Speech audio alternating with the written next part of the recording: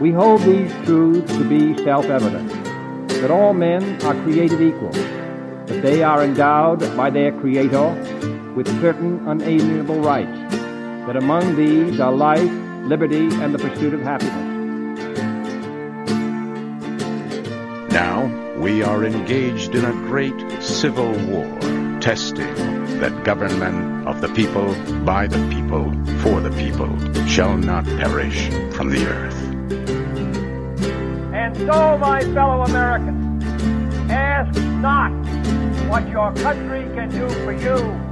Ask what you can do for your country. I have a dream. My 4 little children will one day live in a nation where they will not be judged by the color of their skin, but by the content of their character. Mr. Gorbachev, tear down this wall. I did not have sexual relations with that woman, Miss Lewinsky. Hi everyone and welcome. You're listening to Old Glory, an American history podcast with me, your host Per Fjerdingby. This podcast will be a broad sweep through U.S. history from the colonial era and the American Revolution to the United States entering the 21st century. And of course all the eras in between, like the early Republic, the Civil War, the Gilded Age, the Great Depression, the New Deal, the World Wars, the Cold War, and everything important. The aim is a podcast that will bring an overview, not excessively detailed, nor too overall or too fast to miss out on the important parts or patterns in the U.S. history. Before I continue, I must say a few words about who I am and why I do this podcast. As you probably figured out from my accent, I'm not an American. If you have a keen ear for accents, you will understand that I'm from Scandinavia, more precisely Sweden. I've been a history buff all my life, although I like Swedish history, European history, and, world history in general. I've always been most interested in American history. Let me get back to why in a few moments. 6 years ago, I started a podcast about American history in Swedish. There's a great interest in Sweden about the United States. We generally consume a lot of series and movies from Hollywood. In the news, we keep ourselves updated on American politics because we know what happens in the U.S. will affect Europe. But I also noticed that many people in Sweden did not have a very good grasp of American history, especially not American history before the 20th century or even before the Second World War. And that was the reason I started a podcast about the history of the United States in Swedish. And when I've already done a podcast in Swedish, I thought I might as well do one in English and see how that works out. I looked around and found a lot of American podcasts dealing with certain topics or time periods like the Revolution, the Civil War, the World War II, or eras like that. If you want to know more about individual eras, there are excellent podcast series to go to, but I didn't find so many as dealing narratively with U.S. history from start to finish. There is some podcast where experts are interviewed that I personally find perhaps a bit too academic and to an average listener, or the other way around, two guys blending history with a lot of jokes and fooling around with more focus on themselves as hosts maybe than history. Hopefully this podcast will fill a gap as a podcast with one narrative just focusing on the most exciting events and the most influential characters and the most important progress in U.S. history from start to finish. Kind of a down-to-business podcast.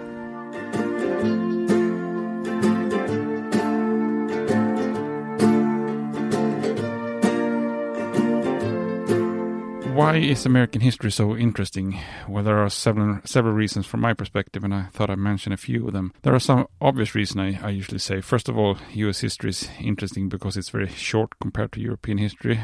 That is, if you look at the European involvement in North America, not the history of the Native Americans, of course. If you count the colonial period, we're talking about roughly 400 years, if you count from the Jamestown colony, the first permanent English colony, or just around 250 years if you count from the independence of the United States in 1676. But that also makes the history of the United States interesting in several ways. They create the republic in a world of monarchies, churches and nobles, without all the institutions that were well established in Europe since hundreds or almost thousands of years ago. The Europeans across the Atlantic can sort of start over again and create a completely different society. So the history of the United States is fast, in a way, kind of a hyperspeed history. It is a nation formed by defying one of the most powerful nation in the world, Great Britain, and in just a couple of centuries, with massive immigration and expansion over a continent, goes from a small colonial nation on the East Coast to a continental nation and superpower. Second reason, also obvious, U.S. history is interesting because it constantly has a mix of good and bad elements. There are many dark aspects, such as the fate of many Native Americans, the chattel slavery, or the shattering of dreams of millions of immigrants, but also many achievements, success stories, example of fantastic development when the American dream worked or when American men and women have done extraordinary exploits and achievements. A third obvious reason to understand U.S. history is that what happens in the U.S. today makes sense more if you know your history. There are many threads going back in history.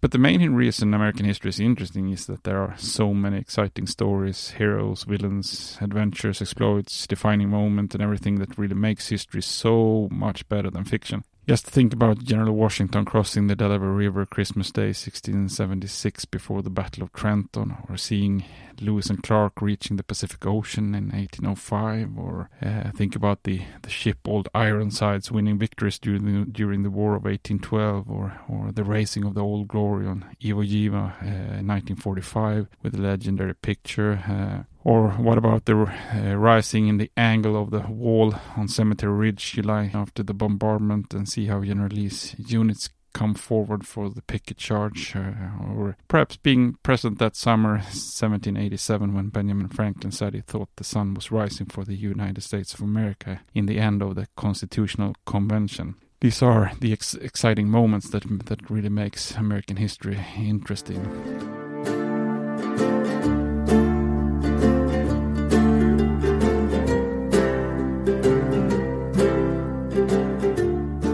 So this podcast will be a broad sweep of history, not too summary, not too detailed.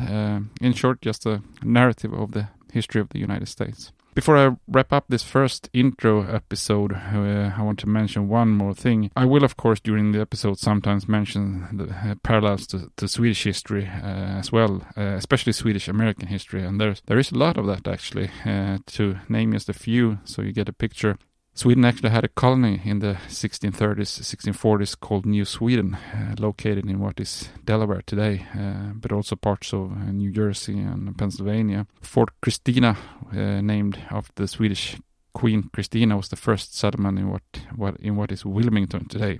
You can actually visit old Swedish churches in both Philadelphia and Wilmington today and see Swedish names on the graves from the 17th century. Another example, during the Revolution, Benjamin Franklin and a Swedish representative of the king signed the Treaty of Amity and Commerce in 1783. The treaty marked the first time the young United States was recognized as a nation by another nation besides its military ally France, a milestone Franklin recognized by describing Sweden as quote, the first power in Europe which had voluntarily and without solicitation offered its friendship to the United States, end quote. Also during the Barbary Wars starting in 1801 against the states of Tripoli, Morocco and Algiers, USA and Sweden were actually allies for a short period of time. Another example, it was the Swedish inventor John Ericsson who built the Monitor, the ironclad who fought the Merrimack or the Virginia as it was then called in the first battle between ironclads during the Civil War 1862.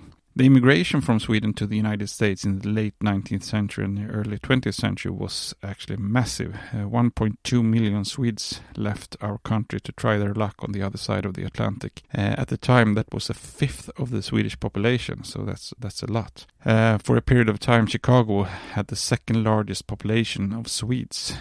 Only Stockholm had a greater population. Not even Gothenburg, the second city, could beat Chicago at that time. Although some moved back, there's a lot of Americans today that can trace their heritage to Sweden, especially in states like Minnesota, Illinois, and Wisconsin. Well, enough said. Let's wrap up this first episode and begin the podcast in real.